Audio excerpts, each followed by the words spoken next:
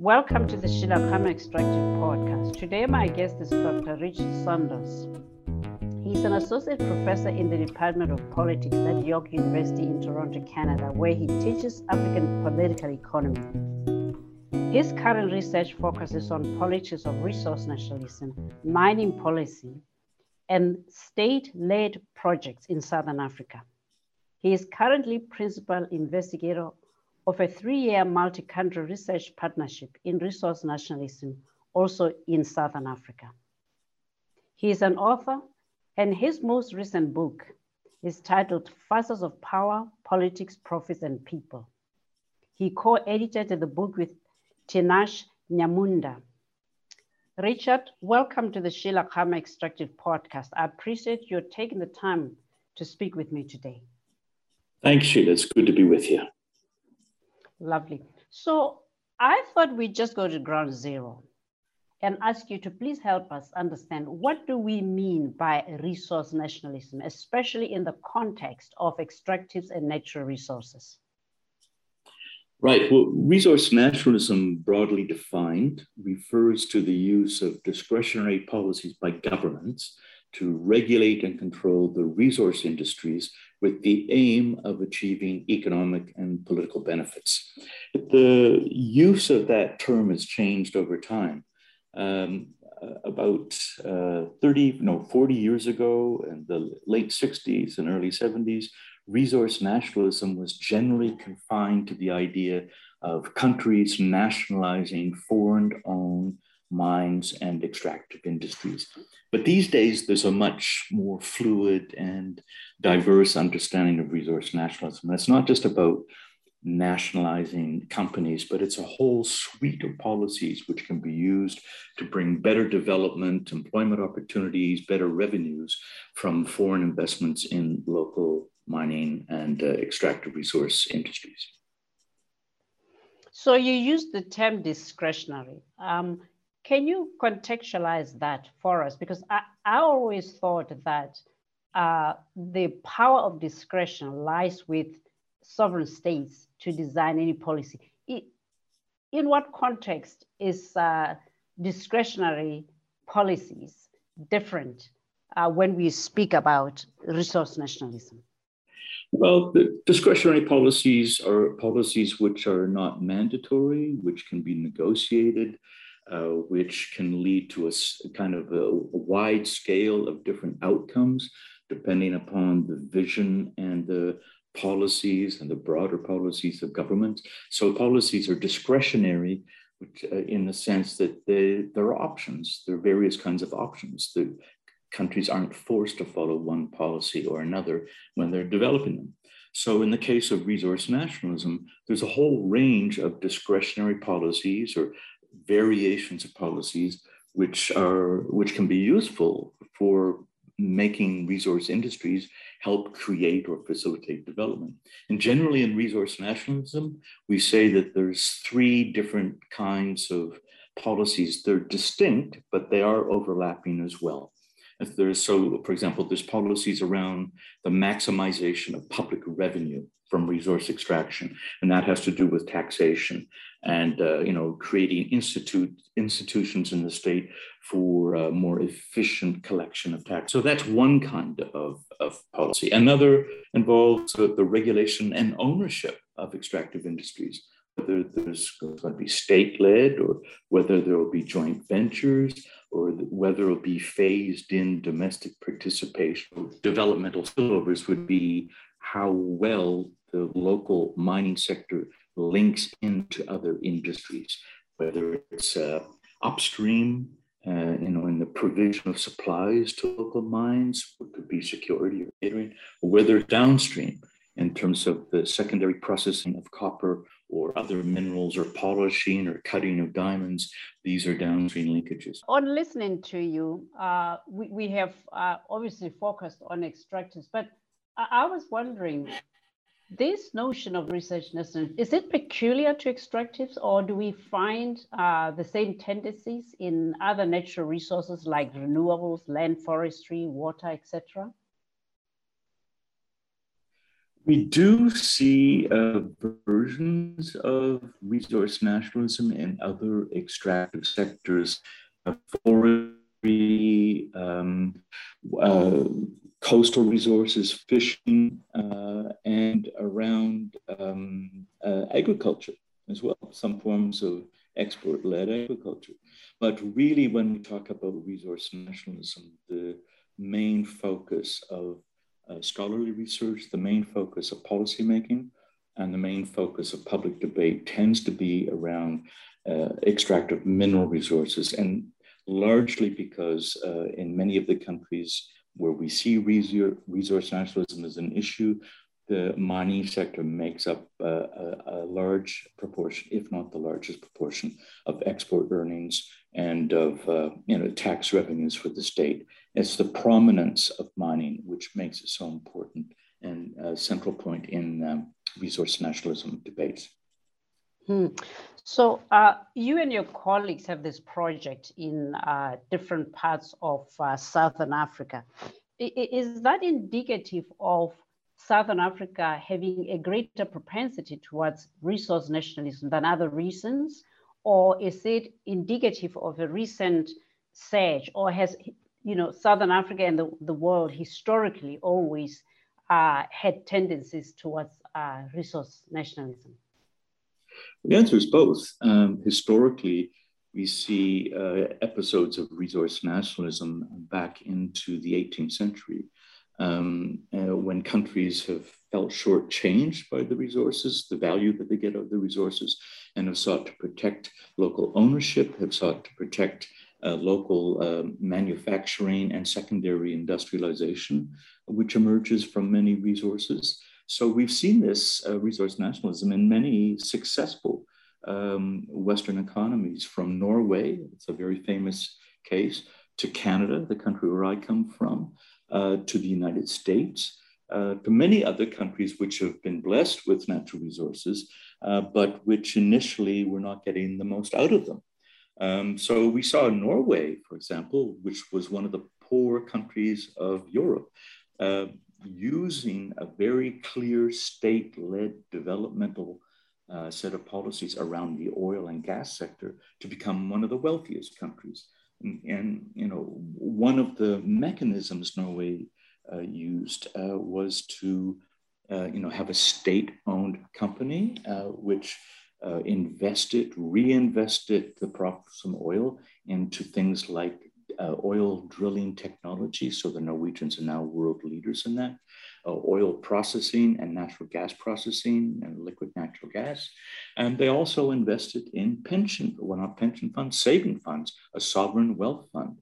Norway's sovereign wealth fund now counts for 1.4 trillion US dollars.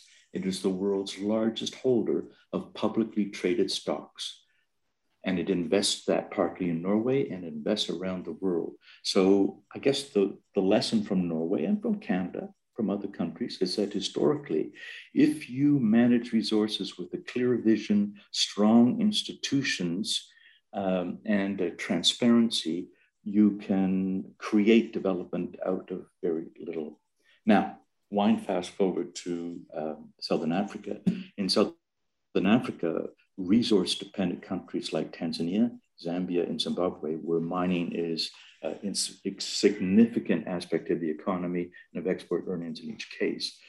There is a rising call in these countries at the level of national political debate to do something on the part of the state to manage these resources better.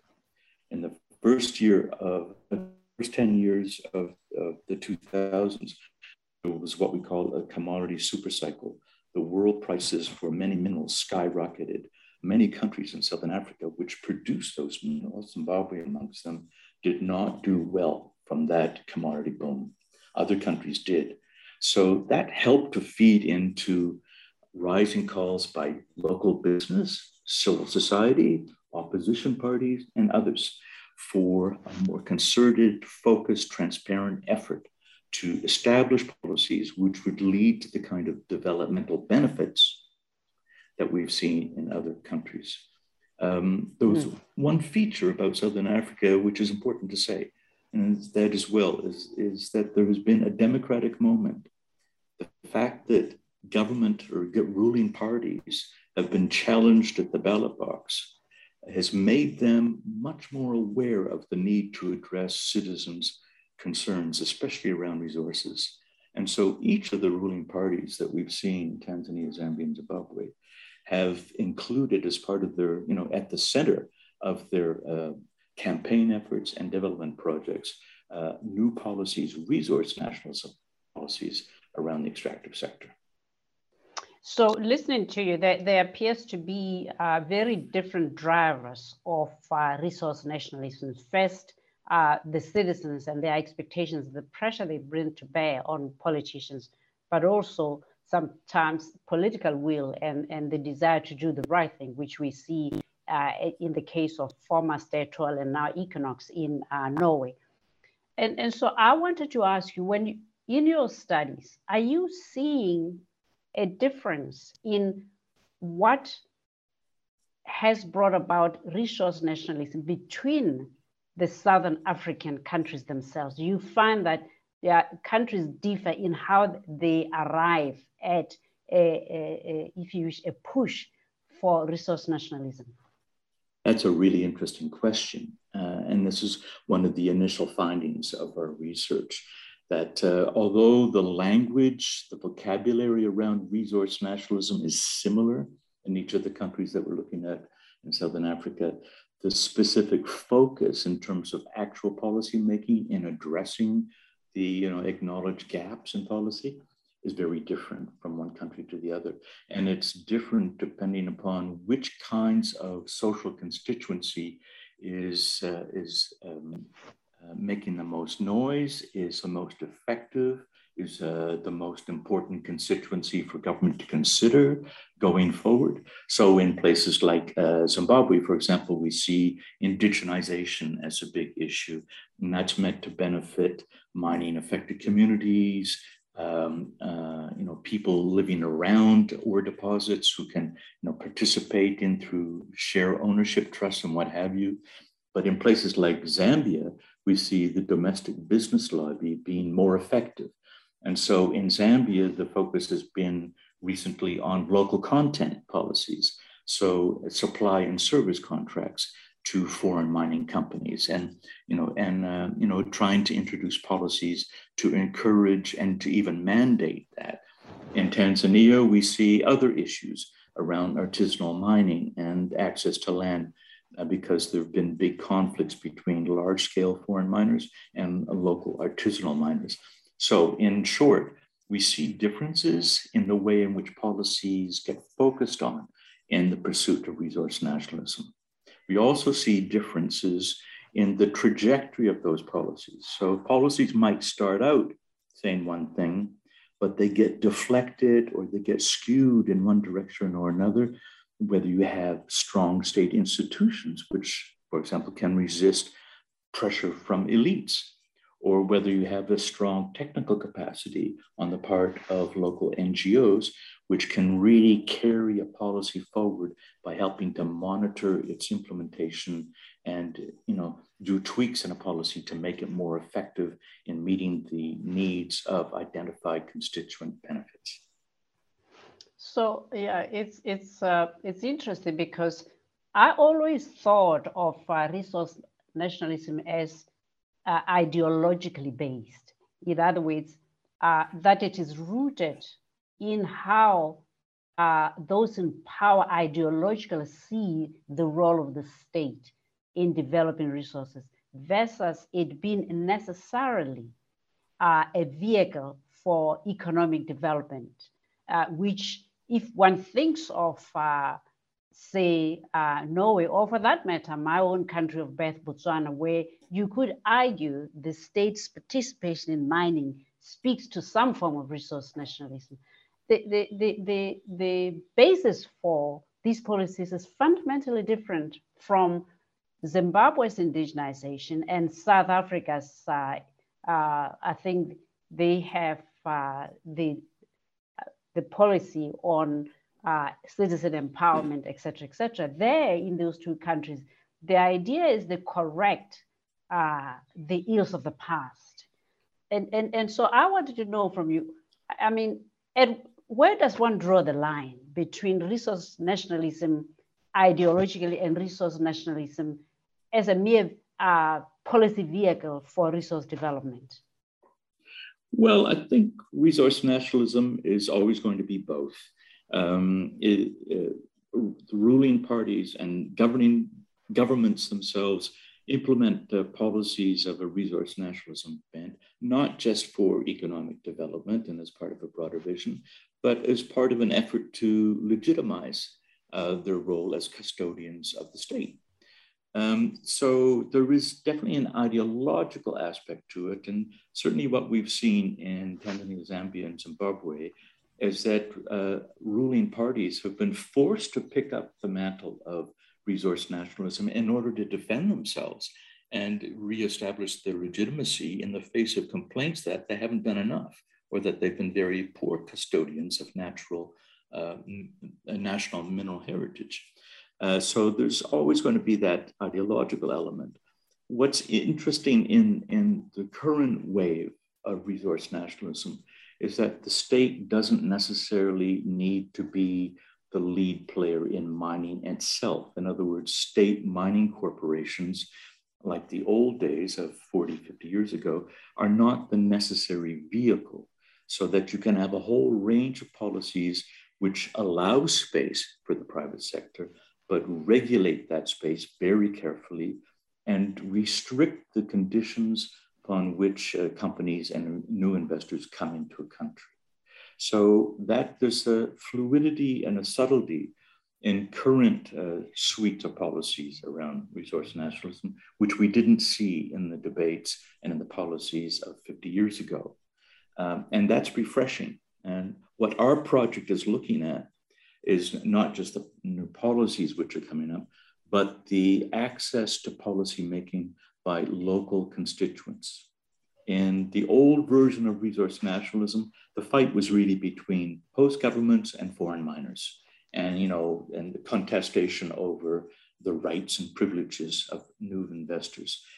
Our focus now is not so much on that national conflict, but on the ability of local stakeholders to participate meaningfully in policy reforms and to have a role in supervising policy reforms through mandated state institutions, so that the policy stays on track and the intended beneficiaries play a role in policy making and policy supervision.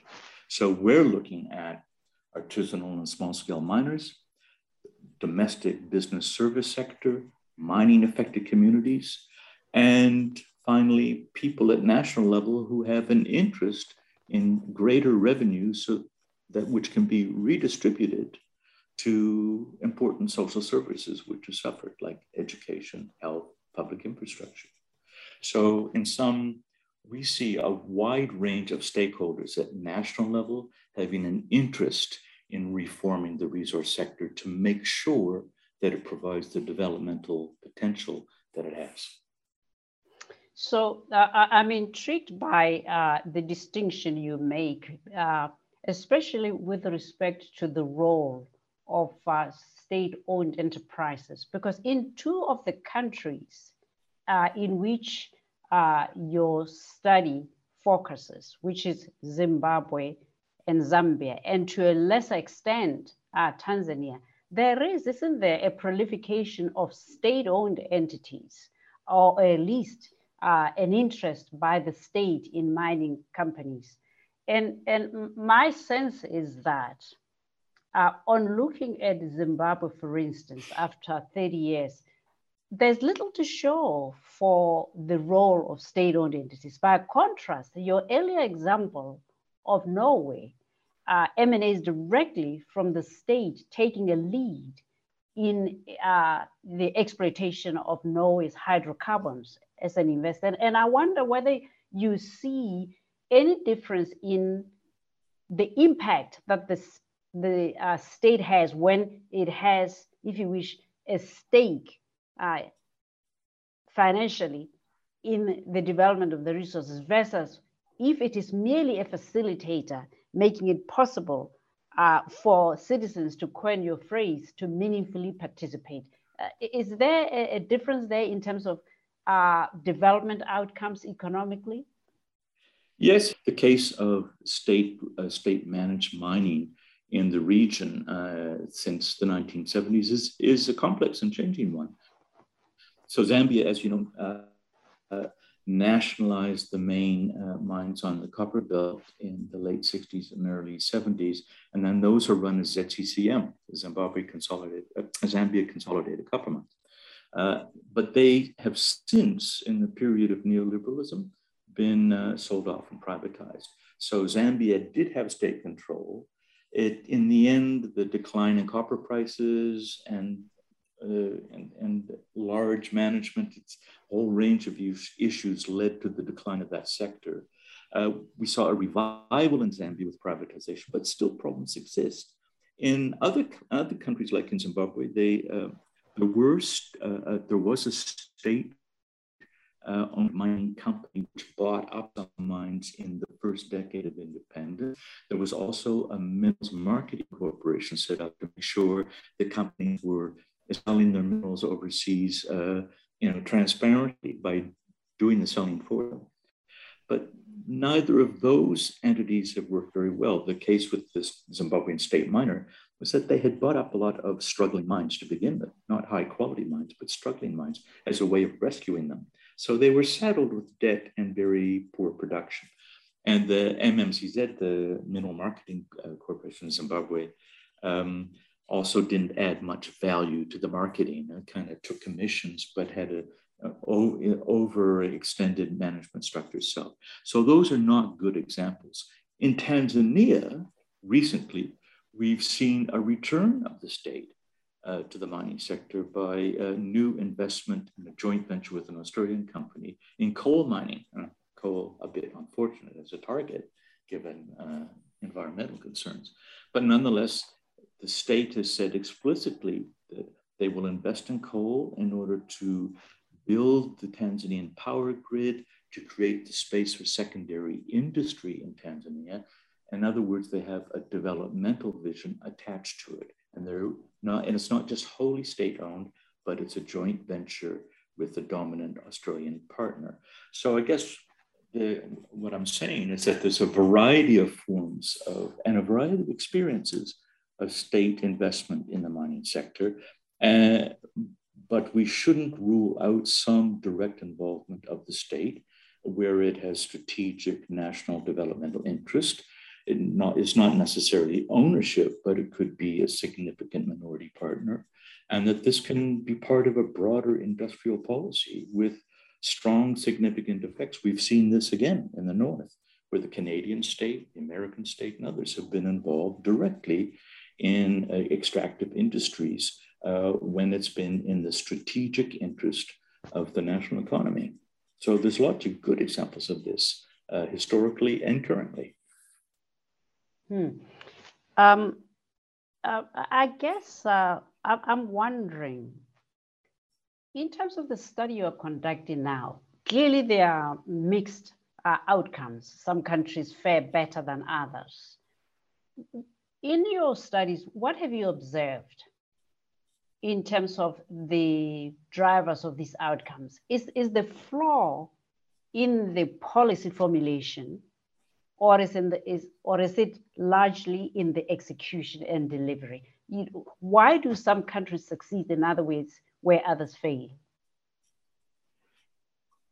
That's also a very interesting question in the context of Southern Africa, because we've seen a diversity of experiences even within single countries across different kinds of sectors. The incorporation of ASM, artisanal and small scale mining, for example, can be done well, or it can be done coercively. It can be done through incentives, which nurture greater production of gold, for example, and bring it into the national value chain, or it can be done brutally, which is not very effective. So one thing we found, and we're still in the field carrying out our work, will be done next year. But one thing that we found in a preliminary way is that state capacity, in terms of state institutions with good technical capacity, oversight capacity, non-interference from elites in policymaking and policy supervision. These things are very important in the development and rolling out of a coherent mining strategy and its implementation around resource nationalism reforms. How do we, for example, include mining affected communities in local forms of taxation? That needs to be done in a professional, technically skilled way, so that local political elites don't get their hands into the funds which are raised locally from mining for local development. And one of the lessons so far is that stronger institutions, greater public inclusion and consensus, and greater public participation in monitoring through mandated institutions make for better outcomes. So it's interesting because on face value, there seemed to be a contradiction in a statement you just made and one you made earlier. The term you used earlier was meaningful participation by citizens. But yes, you also single out elites for potential interference. Can you just explain to the listeners what you think differentiates elitist interference from meaningful participation? Yes, well, meaningful participation of citizens would involve the setting up of statutory structures to oversee a mining policy in which you would have participation from mining companies, obviously from government, from civil society representatives, from mining labor unions, from local business supply sectors for the mining sector. Meaningful participation means participation of the public who are representing different stakeholder interests, and that they have a voice which is not only heard, but can be effective in overseeing the implementation of a policy. We've seen this outside of the resources sector in terms of taxation. For example, the HIV levy in Zimbabwe, which became a model for the region, involved the participation of health professionals, local community activists, government, of course, and the business sector in defining how the tax on HIV would be implemented, for HIV support would be implemented through payrolls, and moreover, how the money raised by that tax was going to be spent. And with the statistics on all of this posted to the website for public inspection. That's meaningful participation. And it helped to make the HIV levy in Zimbabwe a success. It's seen as being legitimate, as being uncorrupted, and as having a strong developmental benefit. That's a really good example of how something like a tax, which is unpopular, can be made into a popular instrument of development by a process of policymaking, which includes a range of interests, which is convened by the government, but which is not dominated by the government. And what our research is showing is that around many different aspects of resource nationalism policies, for example, forward and backward linkages between mining and local industries, many of those kinds of new policies, if they involve local business in an important role, if they involve trade unions in an important role, and working with government, then they can lead to a consensus around policies which make them transparent in their development and in their implementation, and can lead to real developmental benefits. In the case of local business, more business created by mining companies, which buy catering services, security services, and some light manufacturing services from local businesses that previously had not done that work. I appreciate you're making the distinction between meaningful participation based on transparent structures that everybody can participate, and that different interest groups can participate openly.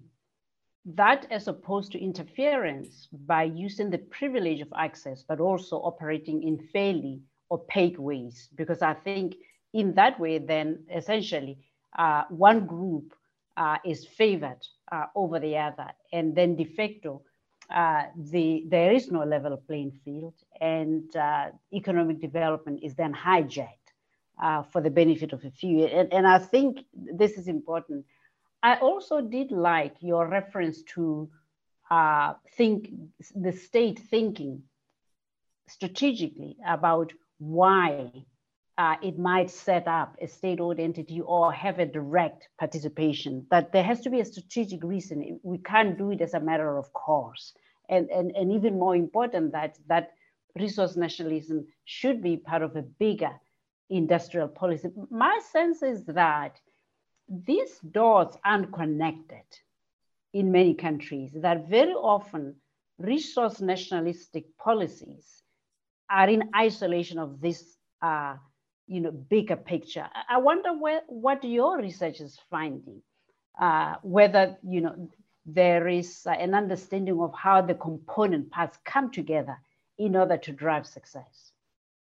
Well, with regard to thinking more broadly about the mining sector, beyond just collecting revenue for short-term gain, because countries need revenue, but looking beyond the question of taxation and getting more dollars out of mining, we see at continental level in Africa a really strong push now to think about or to have a perspective on mining, which includes industrial policy, improving the value of exports. So it's not just raw materials, but semi-manufactured materials.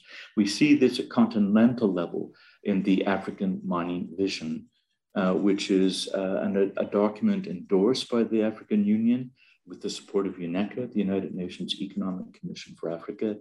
And it's been in place for about 10 years now. And the African Mining Vision considers a whole range of areas in which a greater state role with a coherent vision for development based upon resources can follow particular paths for better outcomes. So the African Mining Vision looks at how artisanal small-scale mining can be reformed to upscale the value and the safety of artisanal mining and produce more minerals for rural livelihoods. It looks at the local business sector and how it can play into productive linkages. It looks at taxation structures. So the African Mining Vision, which has been endorsed by the African Union's heads of state, is now in the process of being domesticated, in other words, being rewritten at local national level into mining codes. But it's been a very slow process. And it's been partly slowed by the fact that some elites are quite resistant to having existing policies which favor them and their access to the mining sector, and having that special privilege of access removed in favor of a more inclusive, community participatory approach that we see in the African Mining Vision. In other words, strong institutions which can independently develop and monitor and implement resource nationalist reforms are sometimes resisted by political leaderships themselves because they want to have unfettered access in some cases to mineral resources. Of course, the best recent example of this is Zimbabwe and Zimbabwe's artisanal mining around diamonds in Marangi district, which produced at least $3 billion worth of exports and far, far, far less than that in state government coffers because so much of the diamonds were smuggled and predated upon secretly with the connivance of the state. So you probably do know that,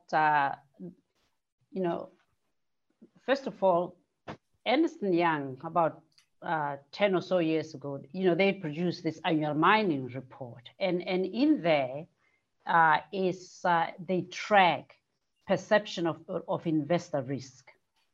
And for some time, not so much now, resource nationalism or aspects of resource nationalism, such as local content, were deemed by investors to translate it into investor risk, which is to say an environment not conducive to attracting foreign direct investment.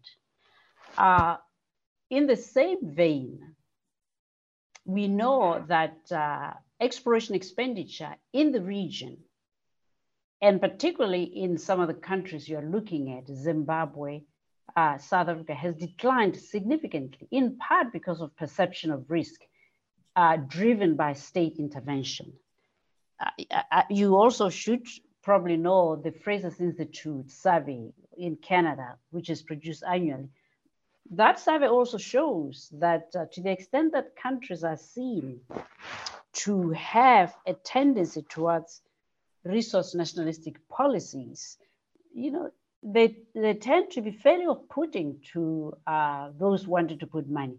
And so I wanted to ask you, based on that, is it your view and that of your colleagues, therefore, that resource nationalistic tendencies, despite good intentions, could potentially be bad for economic development, if only due to failure to effectively attract investment? It's an interesting perspective that, if one seeks to regulate for national benefit, more closely a resource sector, that'll lead to declining investor interest. There's lots of examples to the contrary as well. And those examples, and I think some of the experience of Southern Africa too, historically, would show that it's not so much the regulation and taxation that's put in place, which deters investment, but it's the unpredictability of statutory implements or implementation, the cherry picking and the shifting of taxation schedules, shifting volatile royalties, anything which interferes with the long-term planning, because mining is a long-term perspective when one invests 20 to 25 years typically. Anything which interferes with the predictability of revenue streams for companies actually brings in greater risk. So the challenge for countries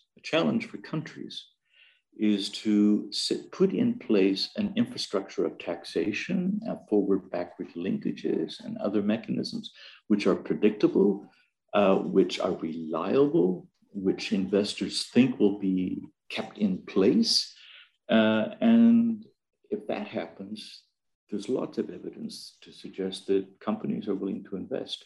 If we look, for example, at a place like Chile, in which the state is still years and years after the copper mines were nationalized, is still has control of the main copper company, Codelco, which is the world's #1 copper producer. The state still has control of that, but it hasn't deterred investor interest in Chile because there's a predictable, legal, enforceable framework for mining there. If we look at other countries which have high taxation rates, up to 44%, that too has not been a deterrent on investment, as long as companies recognize and feel that the levels of taxation and the implementation of taxation will be kept in place is stable and predictable. As long as they can predict what the revenue flows will be over time, that these kinds of resource nationalist policies don't seem to have an impact on major new investments. That's what the evidence suggests. I'm going to take your word for it since you're a researcher. But I do think that there's some value to what you're saying. Here's why. The truth of the matter is investors manage risk, and they don't go into countries with the assumption that there is no risk. They just want to be sighted of the risk. And that is where the notion of predictability is so critical. If they think they can predict the type of risk they are facing, then many investors are very capable of taking that risk. What is less palatable is the notion that from day to day you don't know what the regime is, fiscally or otherwise, that you have to manage. So I think, just looking at it from an investor's perspective, that makes sense. But I think also the contrast that you make between Zambia and Chile is an interesting one, because of course in the 1970s, when Zambia first nationalized the copper mines, in terms of volume of production, level of employment, and other indicators, Chile and Zambia were nearly neck and neck. But now Zambia just pales in comparison to Chile's standing in the world of copper mining today. And the difference has been that there's been a lot of yo-yoing out of Zambia, whether it is laws or legal instruments. I think sometimes I think it might have been 2016, in 1 year, there had been more than 240 legal instruments relating to regulative mining, which is fundamentally a non-starter. So I think you make a valid point, and that is important not to throw away the baby with the bathwater by assuming that resource nationalism per se is a bad thing. So there you are. Thank you very much for your time. I have enjoyed speaking with you, and wish you and your colleagues well as you progress with the study of Africa, Southern Africa, and resource nationalism in mining. Thanks very much, Sheila. It's good to be with you, and I'm looking forward to listening to the other podcasts in this series. Thanks very much. Thank you, and goodbye. Goodbye.